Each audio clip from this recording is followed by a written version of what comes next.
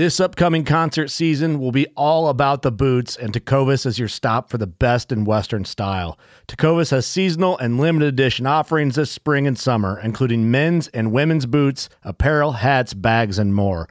All Tecovas boots are made by hand in a time-honored tradition with timeless styles that are always on trend. And Tecovas has first wear comfort with little to no break-in period. It's hard to find this level of comfort paired with this level of style. Stop by your local Tecovas store, have a complimentary drink or two, that's WCB style, and shop new styles. The smell of fresh leather and friendly staff are at your service. Many stores even have leather custom branding to make your boots truly personalized. And with regular live music and events, there's no in-store experience like it. If you can't make it into a store, just visit tecovas.com. That's TECOVAS.com. They offer free shipping on all boots, as well as free returns and exchanges, and ship right to your door. Go to tecovas.com and find your new favorite pair of boots today. Fishing like a local isn't just about catching fish. It's about connecting with the environment and the people who call it home. It's about hearing the stories and traditions that have been passed down for generations and sharing unforgettable moments with the people you meet along the way. Fishing like a local is having an experience that stays with you forever. And with Fishing Booker, you can experience it too, no matter where you are. Discover your next adventure on Fishing Booker.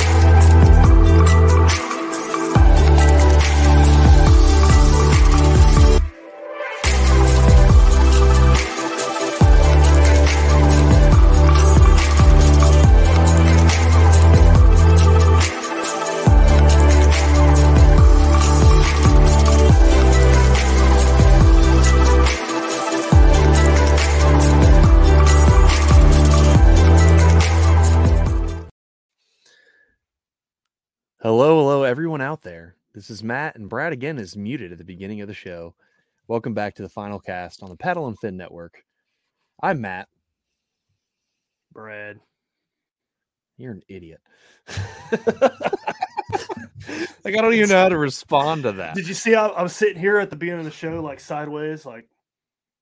Yeah, you were like, I don't like. What are you doing? What are you trying to be like an OG or something? Because it's not looking. I'm just trying to entertain the masses, the millions of people that listen to us. Dude, I wish that was the case. That'd be awesome. It's all right. I like the amount of followers we have because it's not too many, and I get to talk to them all the time. So yeah. I'm about that. Man, how you doing, Brad? How you doing? I'm doing swell, brother. How are you? I haven't got the fish yet, still, so I'm not doing great. Yeah, I went twice last week, and I got skunked both days. So I was about to say, I saw you went out, and I saw Justin caught tanky tank, and I was like, well, did he? Yeah, he caught a decent one. Oh, that was the day. So I went out with him that day, and he caught that fish on the first cast. I think it was like a 17-incher. I was out there for like an hour, and it was like 40-mile-an-hour winds. I got so pissed off, I just went home. Like I didn't even tell Justin bye. I went home. I was left on the water so mad, in the middle of winter. Oh my gosh, I was so mad. Dude, I hate that. I've had those days, and it's just so rough. Like, even with the motor, that is the only drawback with the kayak, right? So even with the motor, with spot lock on, Torpedo, Newport, whatever floats your boat, if the wind is bad enough, it doesn't matter, and you're just in for a bad time. Yep. Just how it goes. And me and you react the same way to when it's windy, too. Justin laughs at us. Yeah, I know, and it makes no sense because I don't know how he's not Justin's he's a laid-back type of guy, though. I don't think in the years and years of knowing Justin that I've ever seen him get mad. But, like, when it's windy, like, I mean, you've seen it. I get pissed immediately. Like, expletives are getting thrown out. I'm throwing crap. anger, like hate paddling my way back or hate pedaling my way back. That's how I loosened one of the arms on my P127 on the native drive. I literally pedaled too hard. So I was pissed. Yeah. Yeah, dude, I just hate the wind. I hate it so much. Me But too. I looked at it before I went out there too, and I was like, I don't even want to go. But then I made myself go, and then I hated myself for it. well, at least you got to go out, I guess. The plus whatever. is I was happy when I got home. Well, yeah. The plus is after this weekend, we will both have brand new boats, which we'll get to talk in the show in the coming weeks of our reviews. So I'm pumped for that. I'm not going to tell anybody what the boat is because I want to make it a surprise on Instagram. Even though this show comes out after, I'm probably going to post on Instagram about it. So it is what it is. But it is whatever. But let's get into the show. I'm excited for this because I love having new companies and smaller companies and companies that maybe not everyone knows about on the show, and especially when the guest is the Paddle and Fin's very own Brian Schiller. Brian, how are you, boss man? Can I take a guess? Is it the RVR? It is the RVR. I mean, I figured as much. I actually got to see it. We had one in the booth at the Chicago show, and it was super cool to see all the integrations Hans Newts put in that boat. I was impressed, man. I think you're gonna dig it.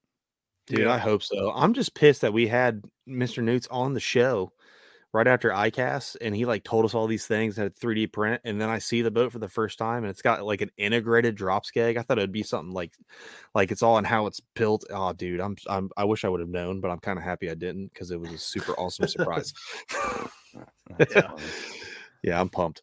No, it'll be cool, man. I'm interested to see what folks think of it once they get it on the water. But I think I'm gonna try it out. It looks way more comfortable than an 11.7, and it'll definitely perform better than an 11.7. Yeah, just by looking at it, you know, it's a super cool, interesting boat for sure. Yeah. Oh, I agree. But Brian, everyone will probably know you from your own show on the Paddle and Fin Network. But just in case they don't, give us a rundown. Who you are, what do you like to do? Long walks on the beach. Yeah, I was going to say definitely long walks on the beach, holding hands with you two, one on each side, as we cuddle and reminisce on fishing stories down by the campfire at Dale Hollow while Jamie comes through the door. Yeah, what do you think I'm out of his mind? What do you think I'm looking forward to April?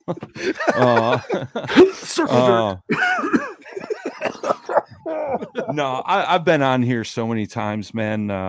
Obviously, I'm, the guy that makes sure that all the episodes on Paddle and Fin get uploaded, and I do the OG show and all that types of good stuff. But recently got a new job doing marketing for a company called Dubro Fishing, and our biggest claim to fame is 99% of all the stuff we make is made in-house, made in the USA, which is a proud thing to have nowadays. You don't see it as much.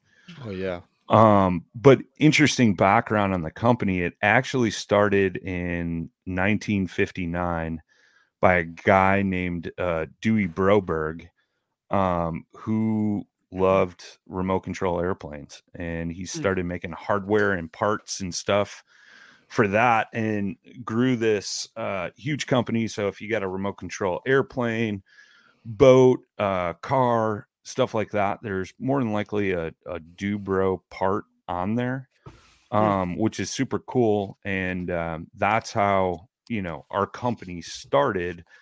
And then you fast forward to the 80s, and as Dewey retired, his son Jim took over the company, and his two favorite things to do were hunt and fish. So that's where Dubro Fishing was born, and Pine Ridge Archery. So we're three companies under one roof, and it's the same across the board. All our stuff is made in house for the most part, except for the small little things that we can't get from the States. And that's usually due to, EPA regulations and stuff like that you can't make here. But down with the government. Yeah. Yeah.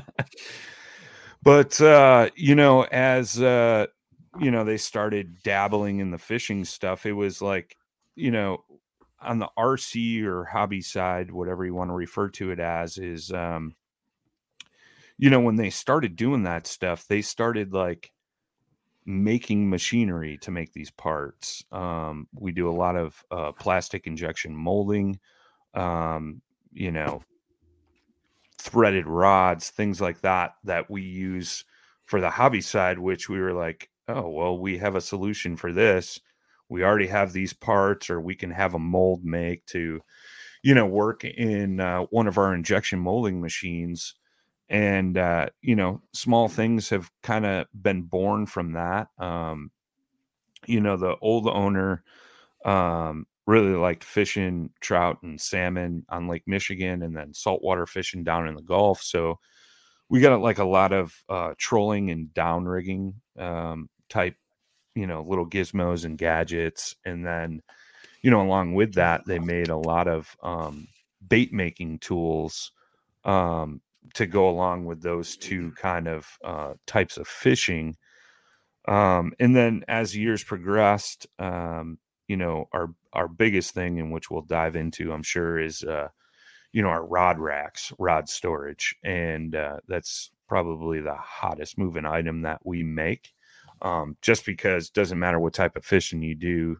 It's nice to be able to store your rods, not have to worry about breaking rod tips and things like that. Mm-hmm. But, and slowly we're working into the bass market with some of our baits and things like that. And, yeah, man, it's been a cool experience thus far. And, I get to play a little bit on the R&D side as well. And, we're always trying to, come up with, not reinvent the wheel, but solutions to problems we see out there. Yeah. Or, see something like, oh, it'd be cool if we did this, I could see utilizing this. And, there's been stuff in the past. Like, I had a conversation with my boss today. Well, fast forward to 2020, the guy that owns the company now actually bought the company right before COVID hit. Nobody knew what COVID was at the time. Yeah. But he had my job in marketing, and he came from a TV background. He used to film for Midwest Outdoors and stuff like that. And he got hired on to do some marketing stuff. And that's when they were, working on a lot of the fishing and archery items. And, he worked there for 18 or 19 years. And then he ended up purchasing the company basically January 1st of 2020. And then COVID hit and everything went crazy. And they got through it. And, the fishing and archery division and even the hobby divisions really succeeded even more than what they already were, just because we know everything in the outdoors was crazy during that time. So, fast forward to now, they got, the gal that was doing marketing moved on to a different career, and the spot opened up. I took it, and now I'm there, and get to play with fishing and hunting stuff. Two of my favorite things all day. So you're kind of like the perfect guy for the job, man, because like you've been around the fishing side for so long, like what issues and like what you need to do to make things perfect for people that are out there on the water. Yeah. And my boss he's a bass fisherman too, and he'll be the first to admit he's not the greatest bass fisherman out there, but he loves bass fishing.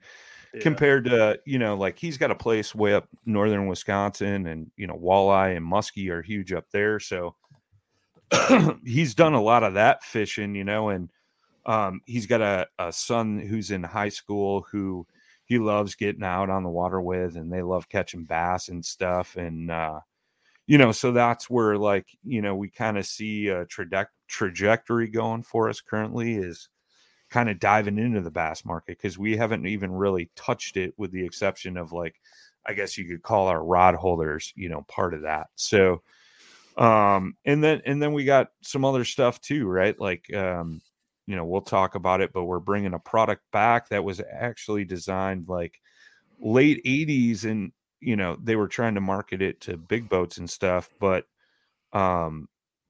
I got shown this thing and I was like, dude, this is perfect for a kayak. Like, why'd you get rid of this? Like, this is perfect. And we could talk about that. So it's kind of cool, man, to be on all aspects of it. But the company goes all the way back to 59, and it's kind of crazy because like we have some old articles and advertisements and stuff hanging on the walls at the office, and like blueprints and patents and stuff. And it's super cool. I'm a history guy, so I love seeing that stuff, and knowing there's a history there. And it's always been the main focus has been made in the USA for years, and they continue to strive to that, even with struggles of during COVID with shortages on certain items. Obviously plastic, there was a huge shortage there for a while. Mm-hmm. We all know, with kayaks and stuff like that, and that affected them too, so obviously they're not dealing as big of quantities as a kayak, but we still pump out quite a bit of stuff in plastic for sure. That's cool. Yeah, and it's awesome that you guys were able to pull through, because I mean, like, and we know, even people that we know in the industry, a lot of places shut down. They weren't able to get stuff, and they just couldn't weather it. So I'm probably having that history since 59, and having pretty much dabbling in a lot of different aspects. And like you said, and we both know, me and Brad have complained about it on the show before, but COVID saw like the biggest surge of outdoorsmanship ever, because no one could do anything. I know 100%, man. I saw more people in the water than I've ever seen, and more people in a stand or lack of just walking through the woods, bumbling around, scaring everything that lived. So, yeah, I mean, their customer base, on the fishing side almost doubled, during COVID, which, was crazy. And they were like, all right, we'll take it while we can get it, Yeah. And, like the big thing, I focus on right now is just staying on that curve, staying in touch with our customers and being relatable. And, you want them to stick around, and a lot of them have. And it's funny, like when I look at analytics and stuff, like, it's pretty much like 50-50, like, per week, like 50% return customers plus 50% new customers, Mm-hmm. So it's cool. We're out there in the forefront, like I always say, battling it out in the streets, and just trying to just stay relevant and stay ahead of things. And and that's the thing. Like, Hey, it's Kaylee Cuoco for Priceline. Ready to go to your happy place for a happy price? Well, why didn't you say so? Just download the Priceline app right now and save up to 60% on hotels. So whether it's Cousin Kevin's Kazoo Concert in Kansas City, go Kevin, or Becky's Bachelorette Bash in Bermuda, you never have to miss a trip ever again. So download the Priceline app today. Your savings are waiting. Go to your happy place for a happy price. Go to your happy price, Priceline. We've had conversations at the office, like, I got social media background with, podcasts, my personal fishing stuff, things like that. So, they were posting like once every like 3 to 5 days. And I'm like, yeah, this has got to change. I know, like, man. Real quick, So See, go ahead, man. I've talked to Jimmy about this before, and just like I'm not going to name the companies, but there's companies out there, they won't post at all. And I'm like, give me your account. I can help you guys. Name it. Well, and that was the same thing too. Like when I was going through the job interview process, I was like, look, I've looked at all your stuff, obviously, because I want to know where I'm coming to work, Mm-hmm. And if I don't get the job, like, at least let me help you there, because you guys are really struggling, and that's something you guys could really, really capitalize on. Yeah. And in all facets of that, it's just like right now I'm like, it's crazy stupid, like what some companies spend on marketing, like towards things that aren't really relevant anymore, like TV or magazines, things like that. I'm like, dude, like we could be putting money towards social media that's like a fraction of the cost and doing twice as good. You know what I mean? Or if not 10 times as good, so it's kind of cool, man, being on that end of things, and seeing how that works in a bigger company. We do quite a bit of business, and between the three companies, and it's pretty cool, man. Pretty cool. Yeah. I think it's sorry, Brad, I didn't mean to say it, but I think it's awesome that you're coming into that with that mindset, because social media has taken over every industry. Oh yeah. And it's to the point to where I'm like at Cabela's or Field and Stream, and you see, like, I grew up with going to Bass Pro or Dick's or something and seeing the fishing magazine and seeing the hunting magazine, wanting to buy it so I can read it. But man, I see them, I'm like, dude, I can't believe people like spend X amount of dollars, because it's not cheap to get a full page ad in a magazine. Yeah. To where they could spend a quarter of that. I think Facebook, if you spend $20, it'll reach 10,000 accounts. Yeah. Well, I could tell you, like, on the print side, right? Like, we recently did a full page ad in Inside Archery, and that was like, I mean, I don't think I'm going to be in trouble for saying this. I mean, it's pretty well known, but I think it was like $2,000, and that was a full page ad, but it included some other ads with that, down the road, and some product spotlight stuff. But still, I mean, that's quite a bit of money. I mean, granted, in the archery industry, it makes sense for us there because that particular magazine goes to every dealer, manufacturer, bow shop, and it's out there for the general public to read. It's kind of like an industry magazine. It's like the kayak angler magazine of archery, so to speak. So it's one of those things, like, you still got to dabble in it somewhat, because not everybody is caught up with the times, and especially. And it's funny because, like, on the hobby end of things, right? Like, a lot of those guys are older, retired dudes, and no offense to them, but like, we still have guys that call and order over the phone. I had a dude the other day tell me he was going to mail us a check for his order. It's like, whoa. Like, there's old guys that like still like write their order down on a piece of paper and mail it in. Like, that's crazy. So like, those guys are still like reading the newspaper and magazines and stuff like that. So, you got to cater to your audience. Obviously, fishing industry, I mean, you obviously have some older guys like that still in the fishing world, but I would say 85% of them are still, are younger and caught up with the times of technology and things like that. So that's crazy, man. Yeah. Yeah. How times have changed. Yeah. I forgot what I was going to say after Matt talks, but it's all good. You'll remember. Sorry. It's because you're wearing a Pittsburgh hat, bro. We understand. Hey, I got this on too. And he's got a Pirates sweater on. Oh my God. Hey, man. NFL's over. He's ready for baseball to start. Well, I would have expected him to have a Penguins shirt on, because he knows how much I despise Sidney Crosby. Oh yeah, but that's all right. Actually, that's all right. I got a Penguins jersey with my name on the back. My wife got me. It's pretty cool. Mm-hmm. Yeah. Mm-hmm. I'll leave those comments to myself or after the show ends. I know what I'm wearing today, Hollow now. All right. So nothing. Well, yes. Yeah. But that's later. I have to drive there, and we can't be like the guy we saw last year drinking a oh my God on the way down. No, boy. Did we talk about that on the podcast? I don't think we did. We were going down, and I was driving, and we were going through like the back hills. We were at maybe an hour away from Dale Hollow, like from the marina. And I just go over, and for people watching on the YouTube, this is my face. I was literally driving. I looked over, and I was like, I saw him too. Did that, and I was like, dude, did you see looked that? At Brad.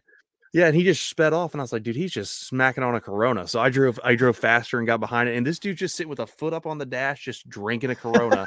And I was like, what's going on here? Tennessee is a different world, my friend. Yeah, like the dude was from Georgia. from Georgia, and it had a big ATL sticker on it. And I was like, dude, like this guy's just balling out in the middle of the woods on this back highway where I've seen like 18 Final Destination log trucks. Like he's ready to die. Like, oh man. I can't believe it waited almost a year to talk about that, but maybe we'll get lucky and we'll see something else on the way down there, and we'll regale you next February. You always see something on the way down that way, man.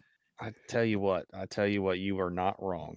But let's jump into this. Brad, where do you want to start product wise? Because we got let's start with their most popular. The rod rack. The rod rack. So Ryan's into some of these. So I haven't installed them yet. Just an FYI.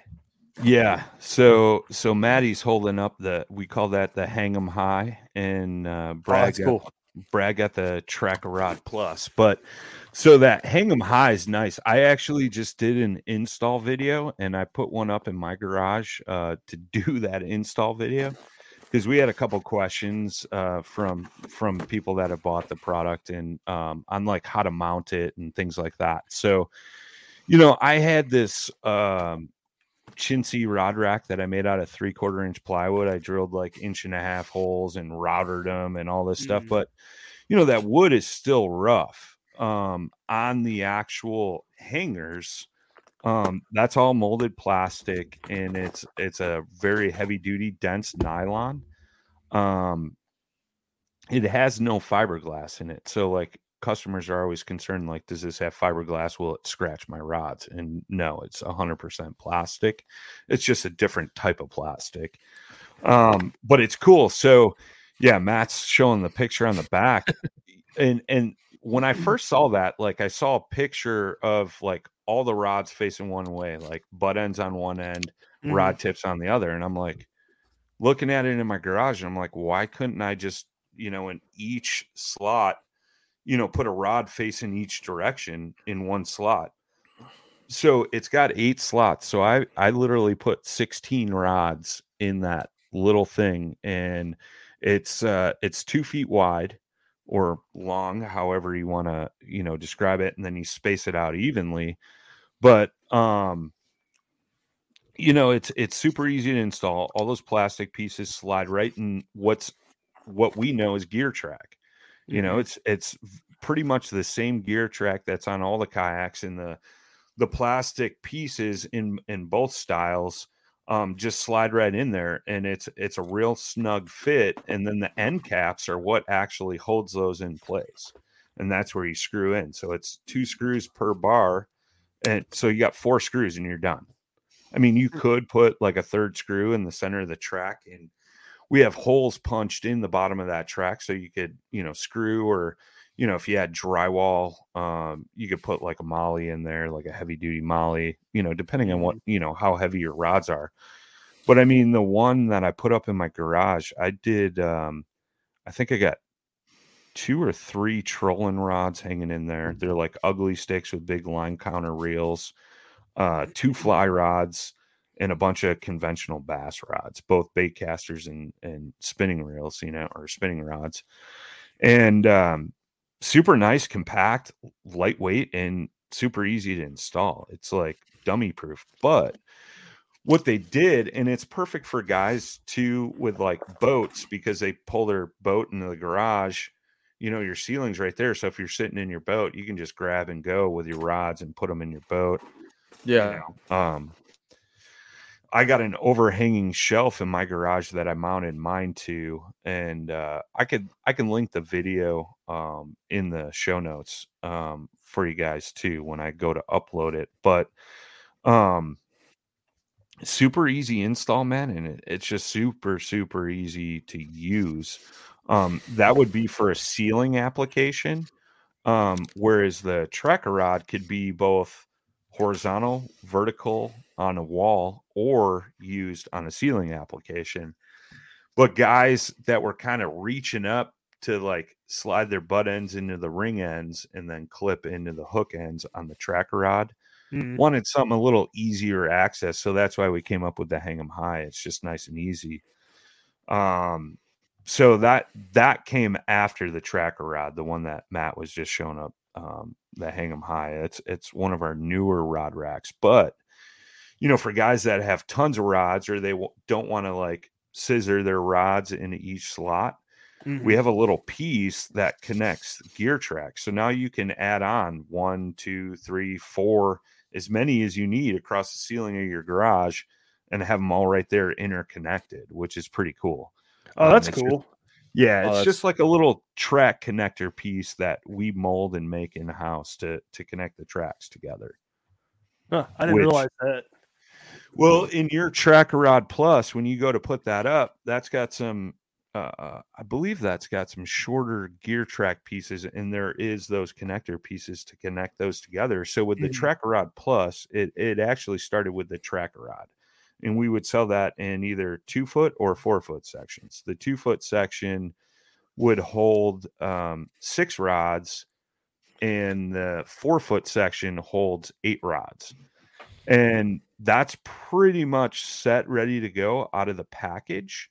The problem that we had with that is a lot of people are like, well, I only got 8 rods. I don't need these extra ones. Or, and then not only that, but because it's a 4-foot long piece, the lovely UPS people like to overcharge you for shipping because it's an oversized item. So we, this was before my time, but they were like, how can we come up with a solution with this? So they did the smaller track pieces with the interconnecting pieces. And now that Tracker Rod Plus is, will hold 8 rods. So each gear section holds 4 rods. And then if you're a guy that's got 12 or 16 rods or whatever, you can actually order add-on pieces. Or you could just order 2 Tracker Rod Pluses. Now you're holding 16 rods instead of the 12 you were limited with the 4-foot section, and then getting charged the extra shipping. Yeah. So, it's one of those things, you can't please everybody, and you know how it is. Like fishermen, they like to complain about everything, and, no offense to anybody, but that's what we do. We listen to our customers and we get feedback, and we're like, all right, how do we solve this problem? Right. And, that's what we came up with, and it's really worked. And those interconnecting pieces, it strengthens up that rack. Yeah, that's the Tracker Rod Plus there. So that's 8 rods, and you could see the hooks. So that black piece on the hooks is actually it's a really, really soft plastic, and we actually use that to make our kisser buttons for archery bows. So it's a soft plastic, and it flexes. So your rod tip end, you're not going to put it on the tip. You're going to be a couple guides down, but you just slide it up against that, and it'll bend so you can get your tip in there. And then your rod's totally secure. It's not going to fall out of that holder.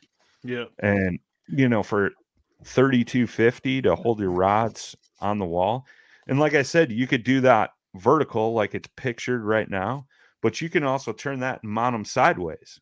Say you don't have the up and down space, but you do have, this section in your garage that's 8 foot wide, for 8-foot rods. Now, bam, you can mount them horizontally. So when I did that video, I mounted them horizontally just to show that. But this picture here, I believe this is the old owner of the company's, or no, that might be Jim Crowley's place. He does a TV show called Hook and Hunt TV. But I think he's got, God, if I had to guess, there's probably 32 rods there on the one wall in his garage. Oh yeah. It's full. So, that's just it, right? Not, some people have 2 rods, some people have 40, Yeah. Like, we all got problems, right? And having 40 rods is a good problem to have. But, with that Tracker Rod, it's modular, and you can make it fit whatever way you want.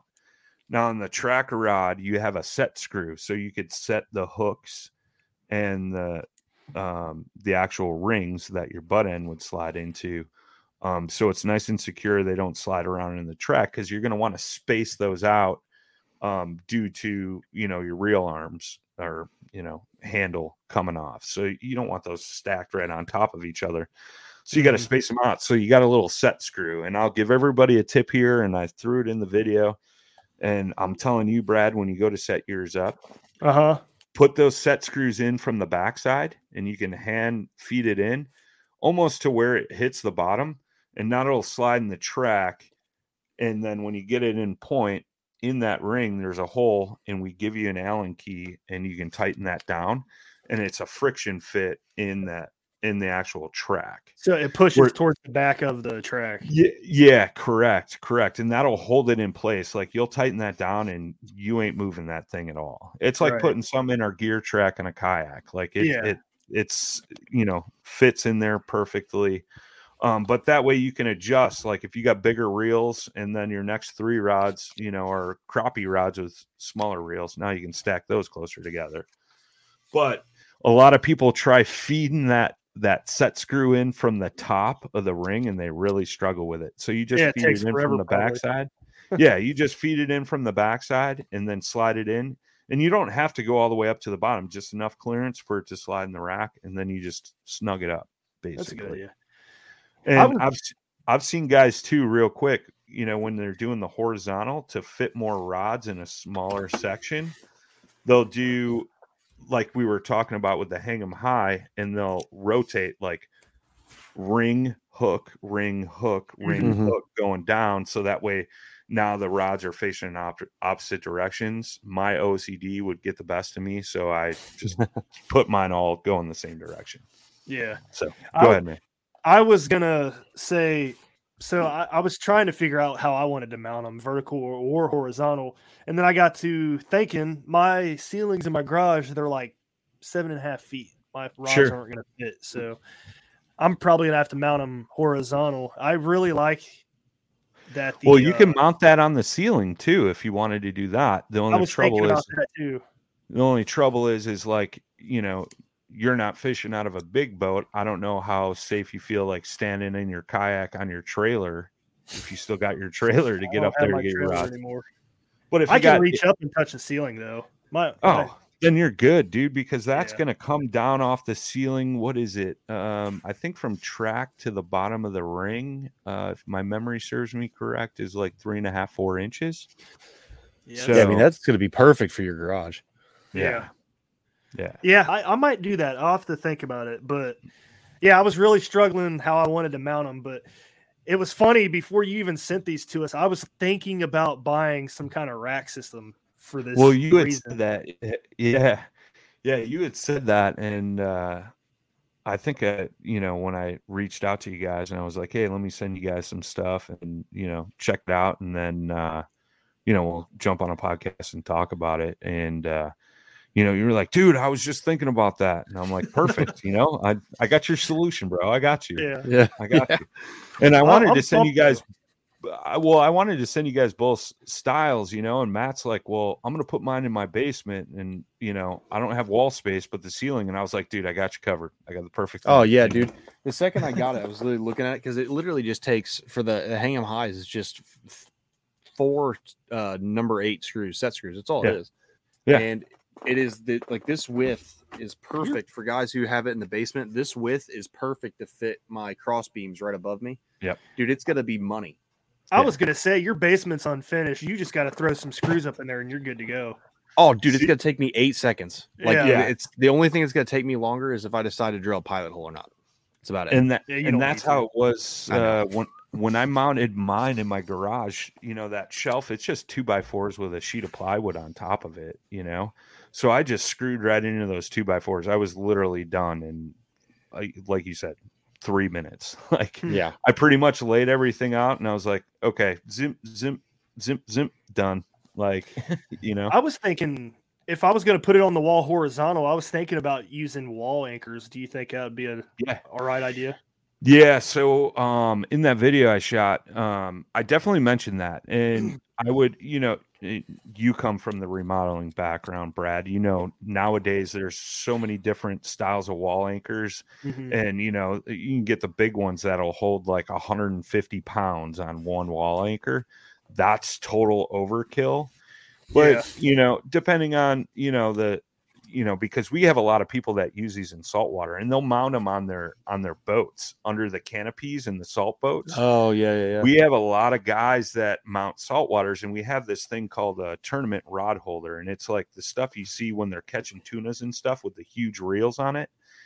And it's a mount that goes into the track, and it'll actually hold the reel on that one side versus sticking a butt end in, because usually they got those goofy butts that like come out and then angle down to go in the rod holder portion. Yeah, there you go, man. And that's all I think that's all brass, those pieces, but it's an easy solution for those guys with the saltwater stuff, and they mount them up on the canopies in their boats. It's super cool. There might be a picture there. I'm not sure of it mounted in a boat. If not, I know we got one on our Instagrams or Facebook page, one of the two. But, going back to your, what we were originally talking about, it's, you can mount it whatever way you want. I mean, hell, you can mount it at an angle, but with the drywall anchors, for typical bass rods, if you got a 40-pound drywall anchor, you'd be totally fine.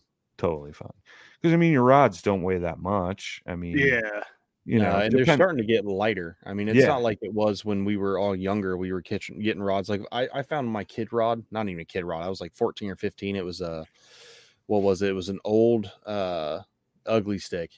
Yeah, and that thing is feels like a tank compared to my X Matrix, or even my wife's push button ugly stick. It feels like it weighs like a cat. It'd be like a deep sea rod. And I was like, man, this thing is only set for 12 pounds, and it feels like it's 8 pounds.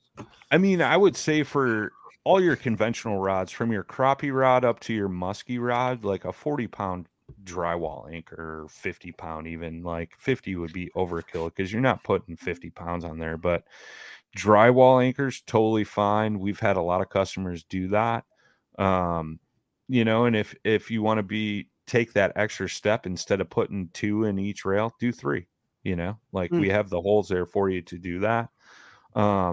Is that overkill? In my opinion, yes. Just having a construction background, but it'd be more than sufficient. Yeah. Good to know. Yeah, man. Okay, so ran through the rod holders, which I think you undersell it a little bit. This is something that I really think a lot of people should look at, especially if they're starting to get into kayak fishing, into fishing, period. You're going to end up, if you fall in love with it, it's the endless pit. I tell everyone, get your kids hooked on fishing because they'll never have money for drugs. Well, and that's the thing too, right? Like, and I briefly mentioned it at the beginning, like when I briefly mentioned the rod holders, like I freaking scream at my old man every time I go to his house and I walk through his garage. He's got like a mound of rods just laying on the ground on the floor. I'm like, what are you doing? Like, seriously. And we're not talking cheap rods, okay? Because he's got a kid that's hooked up with Douglas, and he likes to buy high-end crap, and I'm like, dude, like, this just makes me cringe every time I see it. So I actually got a Tracker Rod Plus system for him. I have to go over there and mount it still, but I'm like, dude, like, no more. Like, this is going to end. And in the past, he's like, I broke a freaking rod tip. Can you order me a rod? And I'm like, dude, like, how? And he's just like, I hit the garage door. It wasn't open all the way. And I turned around, pulling it out of the back of my truck. And I'm like, dude, like, seriously, or like, he knocks something over in the garage. And I'm like, dude, like, seriously, this could all be avoided. At least stack them in the corner instead of laying on the damn floor. Right. Yeah. And that's the thing too, right? Like, we've all been there. You stack your rods in the corner, you go to grab 1 or 2, and now 5 fall over. This is that simple solution. And that's the thing too, right? Like, some of the other rod holders on the market for like storage wise, like, you're paying like $50 to $100 I've seen, whereas that hang 'em high is $25. That'll hold 16 rods, 8 to 16. And I mean, you could obviously go less, but it's up off the floor, out of the way, no problem. That Tracker Rod Plus is $32.50, I believe. But when you order just like the 2-foot Tracker Rod, that's a little less. I think it's like $28 or something like that, because you have a couple less parts. Yeah. And you could only hold 6 rods versus 8. with the Track Rod Plus. So, I mean, you're talking like, like I've always said, I've spent way more money on worse things in my life, Oh yeah. and if it's protecting your investment of your rods, that is huge. Like I said, like rods aren't getting cheaper, and granted, like not everybody's buying high end, Douglas, St. Croix, whoever's, rods, but even still, like what's a rod reel combo going for nowadays? Cheap ones are like $80-$90. Yeah, I'm about to say you're looking every bit at $70 to $110 for a cheap combo. I mean, that's you got 6 rods stacked in the corner. Let's say that's $600. You knock 3 over, step on the tip of one. Well, there goes $100. And you could have solved that problem for less than $35. So yeah, that's the crazy thing is the cost, because when you sent it to me, I assumed, I was like, well, because I didn't look at it because you said you're sending them, and I was like, I'm not going to look at the website, I'm not going to see what they look like, I want to be surprised for sure. So you sent it to me, and I was like, dude, this is probably every bit. I would say I think I said $60 when I was talking to my wife. It's like, it's like the $60 rod rack. I looked up, it's $25. Yeah, behind me, everyone's seen, I have this thing that cost $8, and it dropped a rod, of course. Yeah, I touched it. But I have this like $79 roundabout thing that barely holds rods in, as you just saw. Like the rod literally just falls out of it when I touch it. It's so stupid, and it was $80, and it holds it holds a lot of rods, but the rods don't fit in it. You can't put rods with reels in it because they always hit each other. It's stupid. So like this thing just solves that problem, because you can do exactly how you said, where they're kind of not figure eight, but end to end, because that's how scissored in there, scissored, or whatever you want to say. That's I want to giggle every time I say that. I know. Trust me, I know. I'm right there with you. Yep. But yeah, I mean, it's from using a Yakima box, which a lot of us, especially in the kite community, use. You're used to doing it that way anyway. It fits. So yeah, I mean, at $25. You'd almost be dumb if you have 8 rods or more. You'd be dumb not to get it. Well, like, and it's compact too, right? Like we're talking 2 feet of space. When you're talking like ceiling space, like I mean, this room I'm in right now is probably 10 by 11. I don't know. This is my little office room, but like literally, like you got 10 feet going one way, and it's probably 10 by 12. But regardless, you got plenty of ceiling space, so if you don't have the wall space, the only struggle is like we were talking about with Brad's situation, right? Like he's fortunate enough, he's got short ceilings in his garage. But on the flip side, if you got a little step stool or a 4-foot ladder, well, that problem's just gone, because you can reach end to end on that rack, being on a little step stool. You could reach from one side to the other and get all your rods up and down super easy.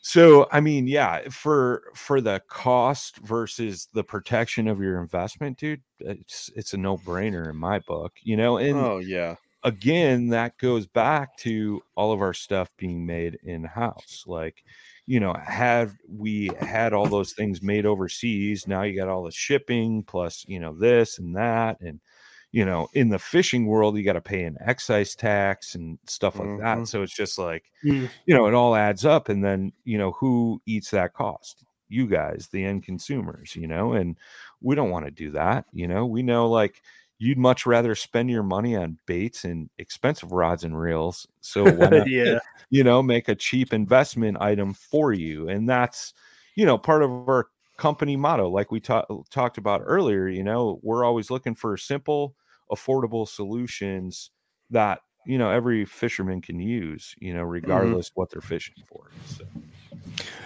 That's a good segue. You mentioned baits, and I know DeBro Fishing, they're dabbling in baits now, and you're actually changing the process. So we got a few patterns. They're simple patterns. We got a crawfish, a Ned style craw, finesse worm, Senko style bait, and swim bait. So we got a couple simple patterns, and it was before I got there, and they had purchased them, and like a lot of other companies out there, we get them from an injection or bait molding maker that's big here in the States. And, they're sold under our brand. But, again, made in the USA, important factor to us. So they've kind of dabbled in it. And, when they first came out with it, they put a lot of energy behind it and it kind of took off. And then they kind of dropped off because the X, Y, and Z became more important at the time. And then COVID hit and, just haven't pumped them up. So a lot of people don't know about them. I like the swim baits. The swim baits are nice. They got some nice tail action on them. And they come packaged in a clamshell. So your tails aren't getting all folded over and swimming funny and stuff like that. And I think it's 4 or 5 different colors in that. And they're pretty much your common colors, My boss, you guys would get along with him because he loves smallmouth and, best fish on earth. Yeah. That's why he kind of chose those colors he did, But we're kind of lacking in some color options and even more bait patterns. So we've been talking, and we're going to start expanding on that. And then we're pretty much going to bring all the bait making in house, for plastics.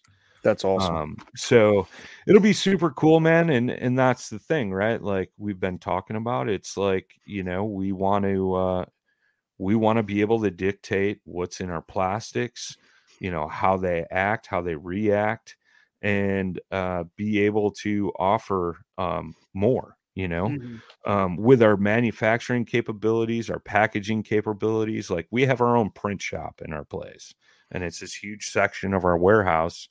And so, we can make all the packaging there, things like that. So, we already got all the bags pre-made up, and then we slap a sticker on there what the bait is and what the color is and a SKU. So some of our dealers and stuff can stock those on the shelf and be able to put those in their POS systems and things like that. So we're definitely expanding on that aspect, but it's picking up. And I've been working on putting a lot of effort behind, just getting the name out there that, hey, we make some baits and they're affordable too. It's, like the swim baits, the most expensive part of swim baits is that packaging, what I mean? Like, and if we could figure out a way how to make that cheaper, we would, but you know how it is, Kitex come in that, who's the other one? Is it Strike King that makes that swim? Kitex, Strike King, the Rage Tail comes in that. Yeah, the Rage Tail was who I was thinking of. The Big Bites baits comes in that. Like a lot of guys who use swim baits are using those clamshells now, and it makes a difference, dude. It used to make me cringe. Shout out to the Trash Panda, aka Josh Eldridge. He would throw all his Kitex in a gallon Ziploc baggie, and I'm like, "What are you doing, dude? Like, seriously, half of those baits are going to be junk." And I'd watch him too, dude. The couple of times I fished with him, he'd like open the bag up, like he was picking through trying to find like that full Dorito that's got all the Cool Ranch on it, because all the tails were all jacked up on it, so it's like, dude, you could have solved that. Yeah, your storage solution makes sense because now you got this bag versus 10 of these clamshells in your boat, but at the end of the day, dude, like it's preserving your baits, so but it's cool, man. Do weird stuff. Yeah, we got a cool. Oh, go ahead, man. Go ahead. I was gonna say the swim baits are the thing that caught my eye, and the crawls that you guys have. And those crawls remind me of the chigger crawl. Yeah, I like to use on trailers for gigs. Yeah, it's got a nice craw, pincher arm pattern to it. Where you got that flailing action. It always reminds me of Wayne's Wacky, World, wavy, inflatable Arm flailing. yeah, one of those too. Yeah, but Wayne's World, where he was like, doo-doo-doo, doo-doo-doo, doo-doo-doo, they switch scenes. That's what I always think of. I grew up in the '90s, but but yeah, I can't wait for Dale Hollow to throw the jig in one of those trailers on. Yeah, dude. See. Yeah. Matt Gibson is one of our team ambassadors, and we put out a little video that he did up, and it was titled "Trimming Plastics." It's on our YouTube page. Just search Dubro Pine Ridge on YouTube, and you'll go to our channel. But he did a thing on trimming plastic. So he took one of our swim baits, trimmed that down, and put it on a spinner bait, and then he took that craw and he put it on a jig, on a regular jig and a finesse jig as well. So and he kind of showed how he likes to trim up his plastics and things like that. And it's a cool little minute and a half video, 2-minute video. But you can get some cool ideas from it. I forget, I think it was on the swim bait. He kind of did like a bevel around the plastic, and it made that profile when it gets up by the skirt a lot smoother. It was actually kind of cool and nice. Huh. So I'm gonna have to check that out. Yeah. Oh, for sure. I just subscribed. Nice. Yeah, and we got a cool little underwater video. It's the smaller craw that goes on a Ned rig. We got a cool little underwater video of that, and those claws kind of float and just kind of flail out there, kind of like Z-Man's TRD craw, It's definitely not a Lastech plastic, but that action is very similar. And those are stupid cheap. I think those are $350 a bag, and there's 10 of them in there, I think, or something. So, yeah, I was looking at all your guys' prices. Most of it's $3.99. Yeah. Like that. And like I said, dude, affordable. The stuff works. It's we're not out to be driving Bentleys and Escalades into work every day. We just want to pay the bills and do what we do. As long as Escalades still a thing. I don't know, but Escalades. Yeah. Yes, they are. They yes, they do. I just did work for a customer. He had a brand new one, and that thing looked. Yeah, it was probably $150,000 later. Yep. Jesus. But his was fully loaded. Lord. I mean, that's just it, right? We're not out to gouge anybody. We try to be realistic with our prices, and obviously we cover our costs. We get a little bit of profit, and we let you guys have a great product that's affordable. So with that said, since you guys are going to start doing it in-house and stuff and doing CNC, is that going to drive the price up a little bit, you think? No, I don't think so. I think if anything, it'll drive it down a little bit. That's cool. Or stay exactly the same. You know what I mean? It all depends. There's some options there, and there's some things we're looking at doing. But I think if you see anything, it'll stay flat the same. I said, I would like to get the cost of the swim baits down, and like I said, that price all reflects on those clamshells, because we're not ordering 8 million at a time. We're ordering small batches, and as things grow, hopefully that price comes down when we can order bigger quantities of those. That's just how it works, and but I think for the most part you'll see it kind of stay flat, the same, maybe. And I'm saying if it goes down, you're maybe talking 10 cents, 20 cents a pack, something like that, but more than likely it'll stay pretty flat. I just want to work on getting those swim bait prices down a little bit more, because I think that would be way more enticing to the average angler. I mean, like I said, it's a great swim bait, but if you're looking at our swim baits compared to Keitech's and you're like, well, I can save $1.50 or $2 a pack on Dewey baits versus Keitech's, I'm going with Dewey baits. And if I got the same amount of action in it, you know what I mean? So Yeah. I mean, that's kind of where our mindset's at and where we go about it, you know, and we're not cutting corners. Like that's the thing. Like quality is a big thing for us. So, you know, if it means we got to keep it at the same price to put a better product out there, great. Like, let's do it. You know, if we got to spend a little more on the back end to keep it just as good or if not better, we're going to do that. I'm excited to see what your guys' designs are when you start making your own. 'Cause that's always I'm interesting to me. Oh yeah. Yeah. Trust me, I Especially got some coming from ideas. somebody. That's exactly what I was getting ready to say. Especially coming from you, because like the biggest advantage that Dewey really lucked out. Not Dewey, Yeah. but DeBro really lucked out when they brought you on, and you're gonna be like, well, you know, I don't care. I'm pumping you up a little bit because you've been in this industry for so long, and not only as someone who's in the podcast game and then the, you know, advertising game for whether it's pro staff or companies or something, just running Yeah, your own right. brand.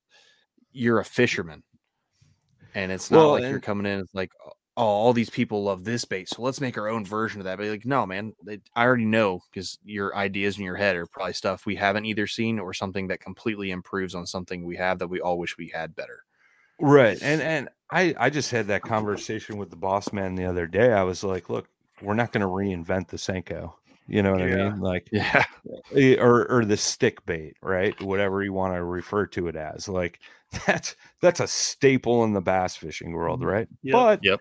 there's some other baits out there that we could, you know, put our own twist on, make it do some different things on the way it's designed and the little subtle changes that you can make to it to make it a better bait. Like that's the thing, right? Like you see all the bait companies just doing these subtle little tweaks, but it gives it that little bit different action or a little bit more float or a little more this. And that's just it, right? Like, and that's how you separate yourself. I mean, I use this as an example on so many levels, you know, love them or hate them, but the Guggen Squad, I mean, look what they do. Like, you know, they've come out with some cool baits. I use some of their baits, and, you know, it's because they made those subtle differences and those subtle changes that makes them stand out from the rest. You know, same thing with Z-Man and the Elastec, you know, like some of the baits they make are just like, you'll never beat that. So, you know, you could try to replicate it. Sure. Why not? And make it a little more affordable. Is it going to last as long? Probably not, because they got the lockdown on the Elastec, you know, plastic, but you know, you could do some cool little different stuff, you know? Yep. Yeah, for sure.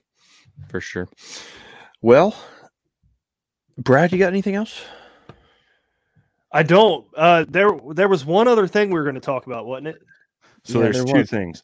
So real quick, the first one we'll just touch on briefly is the bottle top line stripper. Yeah. So we make this little thing that you could take any water bottle and turn it into a line stripper with a drill, and it's like $7. And I did this before I even knew about DeBro, and I would put a self-tapping screw through the lid of a bottle, and I tighten it down in the drill. But the problem with that is the bottle starts getting all like wobbly, and you know, the whole eggs out. So you're good for like stripping two lines. Well, this piece, it's got a nut that tightens on both sides, and it's reusable. And one of our walleye pros, he's a guide out on Lake Erie. He did a test, and he opened the bail on 6 rods, tied the lines around, stripped 6 rods all at once. Oh, that's crazy. So you could strip line really quick with this thing, and for $7, it sits in your little toolbox, and every time you got to go strip a rod, all you got to do is grab one of the junk water bottles in your kayak, drill a hole in the top, tighten the line stripper on there, wrap the line around the bottle twice, hit the trigger on the drill, and you're taking off. Instead of sitting there doing this. Yeah. You know, Which Yeah, that's what I do every time I do it. Yeah, dude, it saves so much time, And the nice thing too, right? You know, with the exception of braid, but if you're stripping mono or fluoro, once that's done, you can throw it in the recycling bin. You can recycle your line, all that stuff. Braid, you'd have to throw it in the garbage because that's not recyclable. But it's nice to still have that, environmentally friendly piece to Braid's not recyclable? not that I'm aware of. It might Oh man, be. I've been throwing braid in those little like recycle bins at the park for a long time. Matt's killing the planet here, but I didn't know. let me. This is He's why I like, just throw yeah, take everything that, away. government. Yeah, right. That's funny. So this other item is actually an old item that we're bringing back, and I'll share it up on the screen here. It's going to be a nice little tool piece that will work in a boat, in a kayak, in your garage, wherever you want to use it. But I think we've renamed it to call it the Hangman.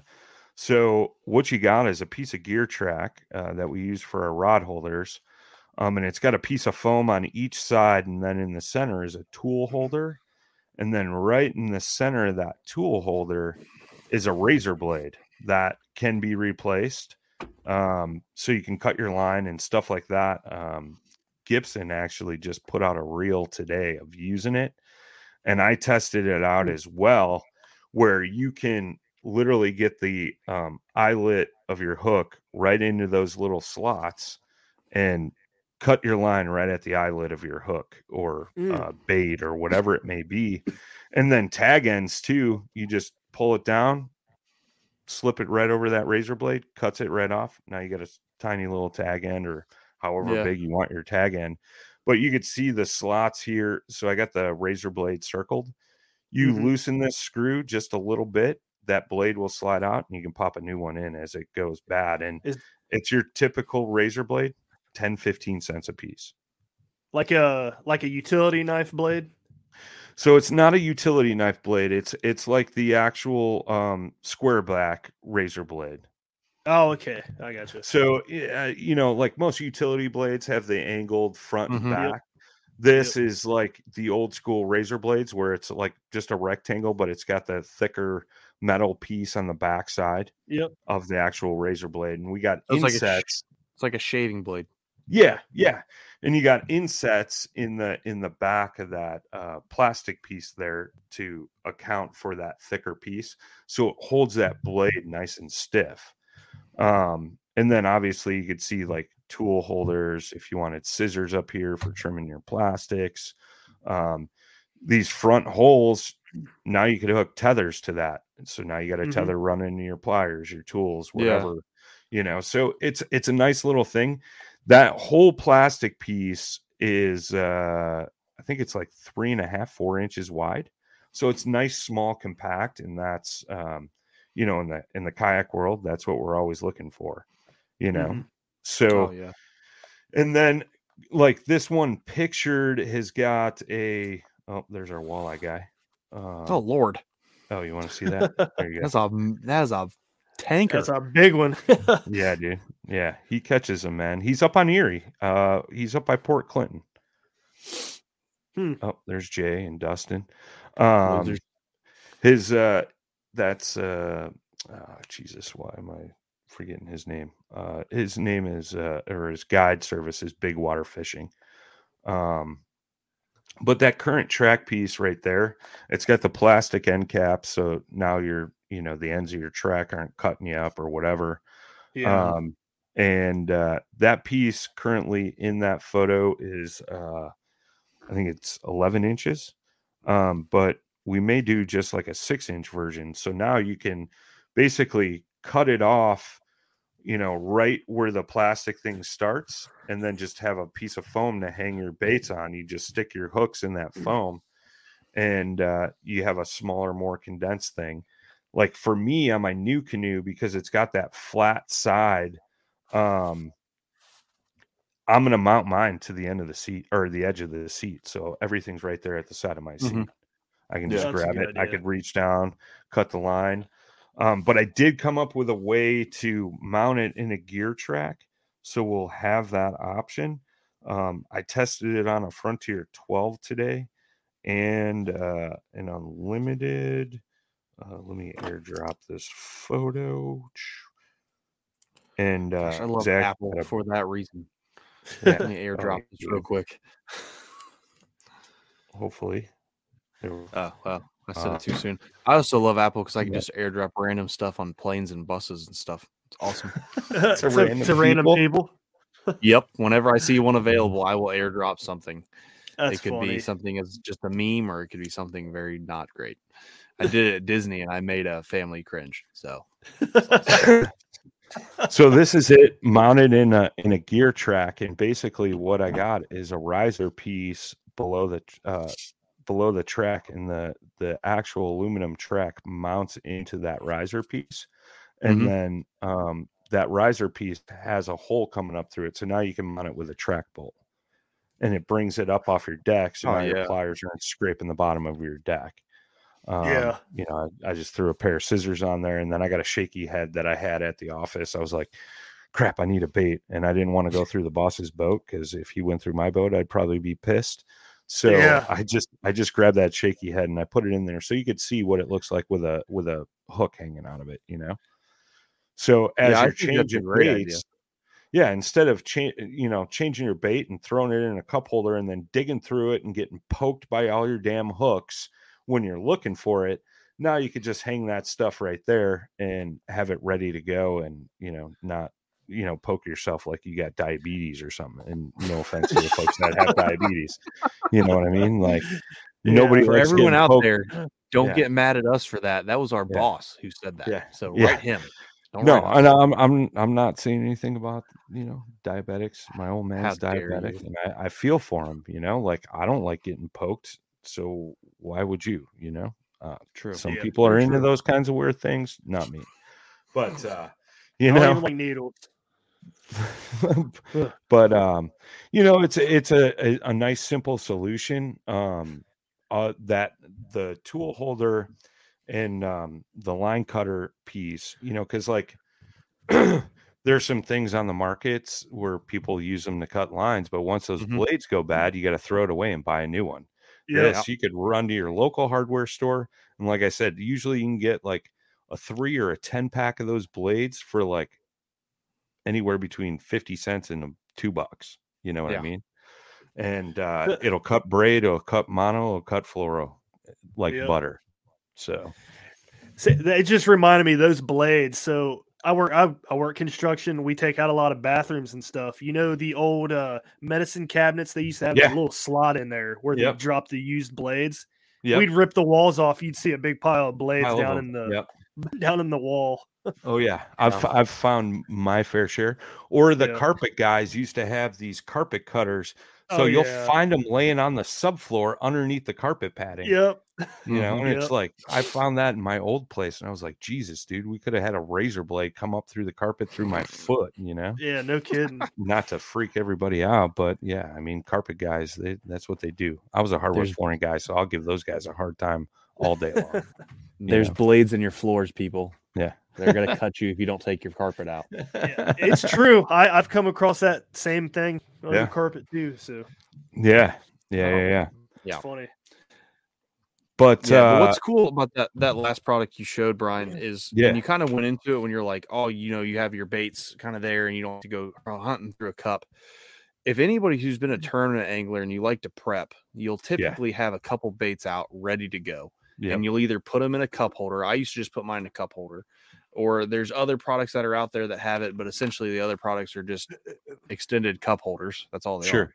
Yeah. So with something like this, you can really look at if you're a tournament angler, you can have everything right there. And if you have a plan where you practice and they're biting a crank, a jerk, shaky head, and then blah blah blah or jig, you can have all those prepped ready to go. If you're going out minimalistic rods, you have 6 baits ready to tie on with your line cutter right there. It's all built in. It lifts it off the deck. You can get it out of the way next to your seat where it's not in the way. Like I think that's a lot of people are going to flock to that. And I think they're going to really utilize it. Yeah. And you're not fumbling around with scissors trying to cut that knot. Like I said, when I cut the line off that shaky head that was hanging there, I wanted to test it because I was talking to Gibson about it, and because I had sent him one, and he was like, "Oh man, how close can I get the tag end with that?" Because he wasn't looking at it at the time we were talking, and he was worried that the plastic where the plastic slots are, you couldn't get in there enough. And this morning when I mounted that to the kayak, I literally slid it in and I was like, oh crap, like I'm on the actual eyelet. So, I mean, pretty much 95% of all your baits are going to fit in that slot opening to get to your eyelet or cut your tag end off or whatever it may be. And now you're not fumbling around with your scissors. You know, the reason why I put scissors in there is for what we were talking about earlier, like trimming your plastics and things like that. Obviously you can't do that with that, but you know, when you're switching baits out, like you're talking in a tournament scenario or retying or whatever, you know, it's bam, it's literally stretch it, slide it, you're done.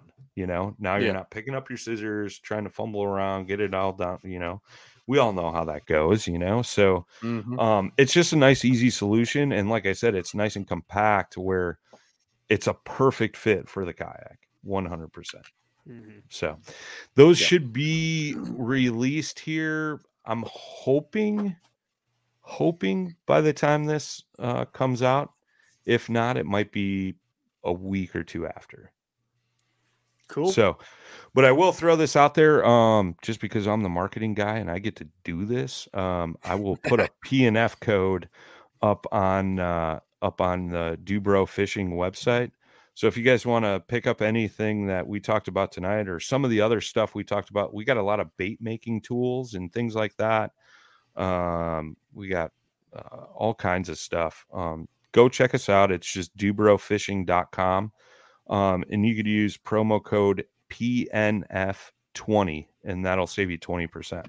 There you go. Matt's like, I'm writing that down.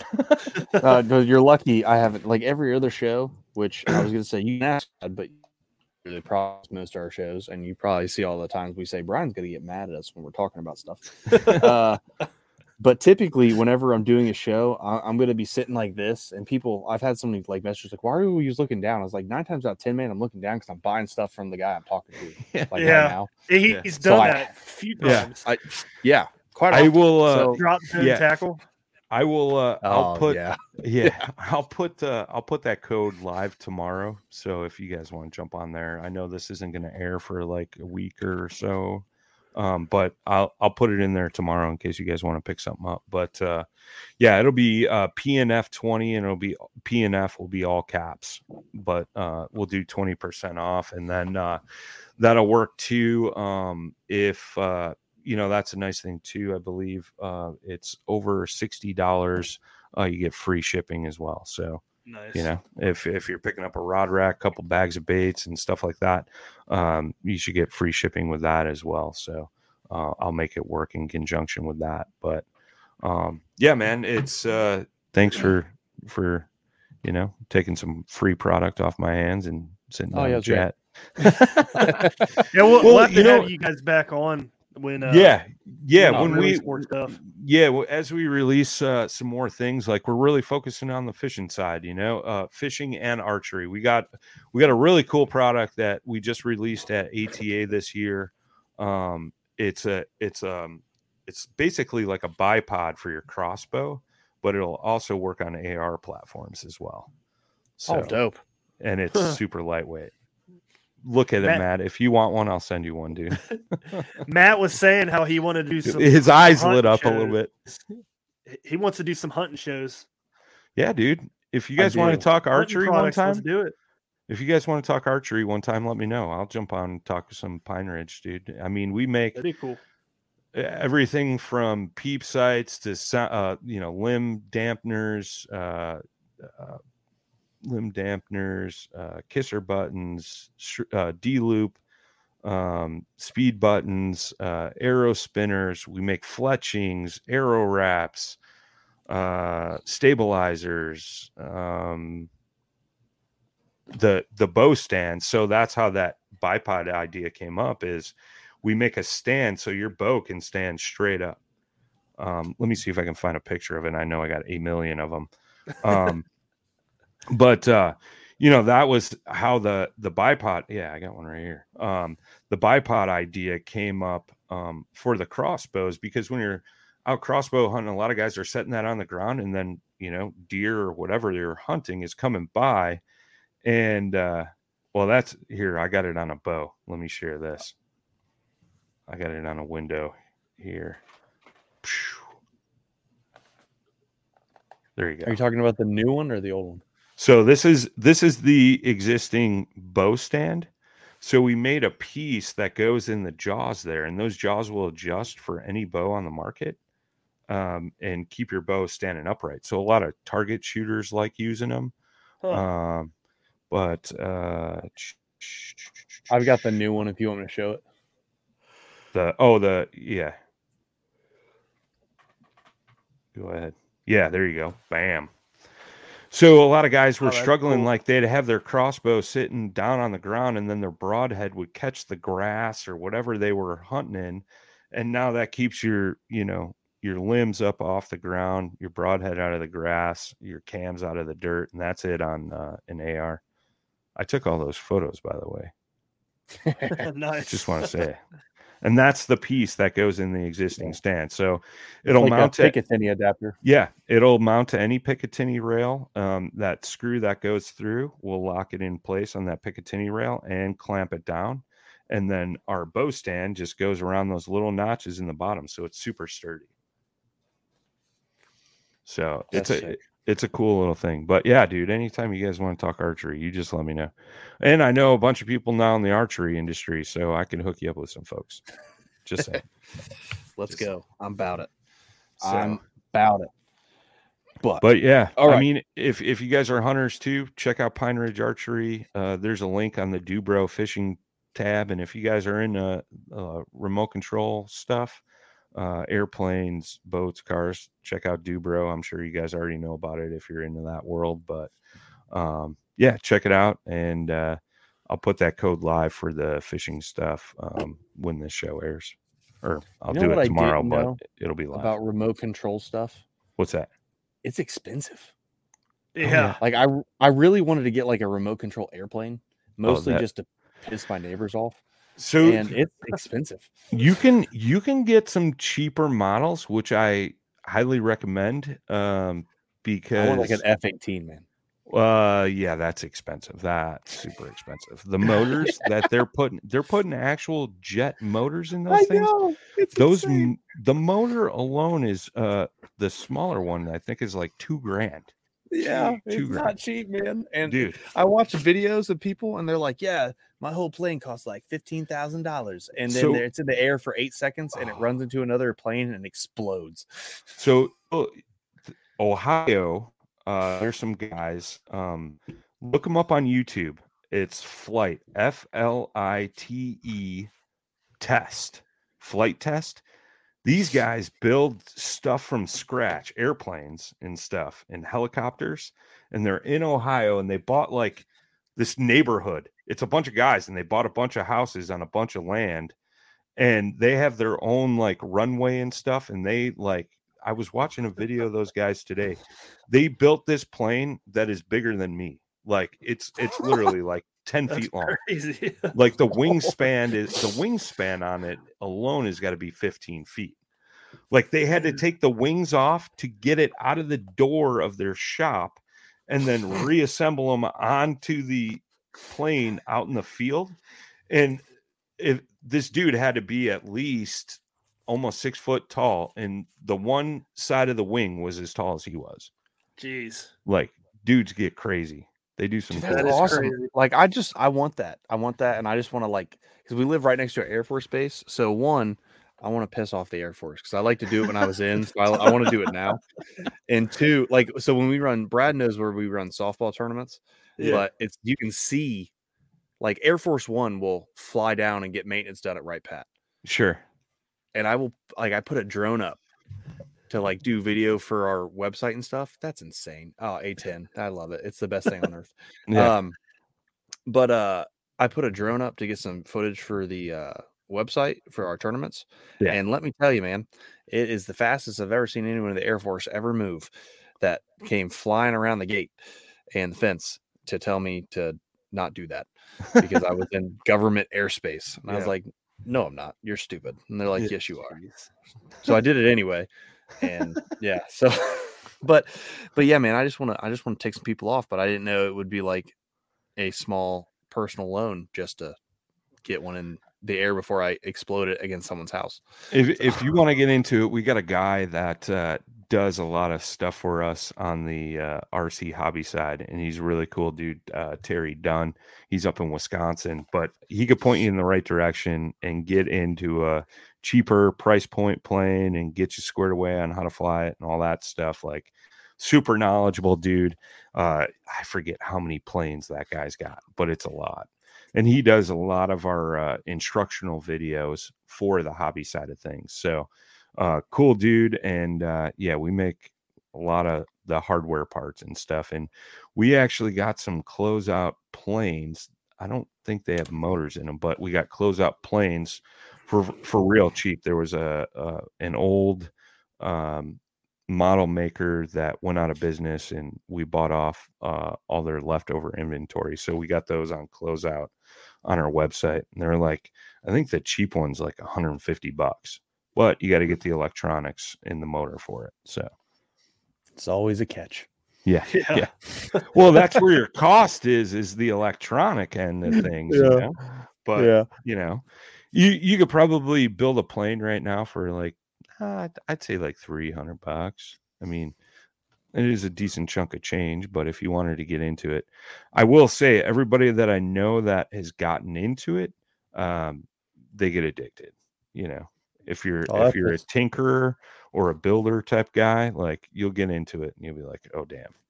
That's just what I need. What my wife needs is me to get addicted to another expensive hobby. Yeah. You're welcome. You're welcome, Matt. Yeah, thanks, buddy. But Guys, everyone, thanks for hanging on with us. If you're still with us at the end of the show, definitely check out DeBro. They've got fishing, hunting, or archery hunting stuff, RC stuff, everything imaginable. So check them out on all their websites. We'll have them all linked down below, as well as the Hang 'em High and the Rack Plus Trek video. Rack Plus. Track. Yep, there it is. Have that video down below that Brian did. We'll have that linked. And yeah, Brian, it looked like you had something else. One more thing, we got some badass sun shirts made in the USA that we sell as well, hooded and no hood. So check those out when you guys are on the website as well. We're working on some more swag as well, bringing that stuff in. But the sun shirts we got are awesome, and they're not like ridiculously expensive. I think they're listed at like $49. Oh, That's man, good price. awesome. Yeah.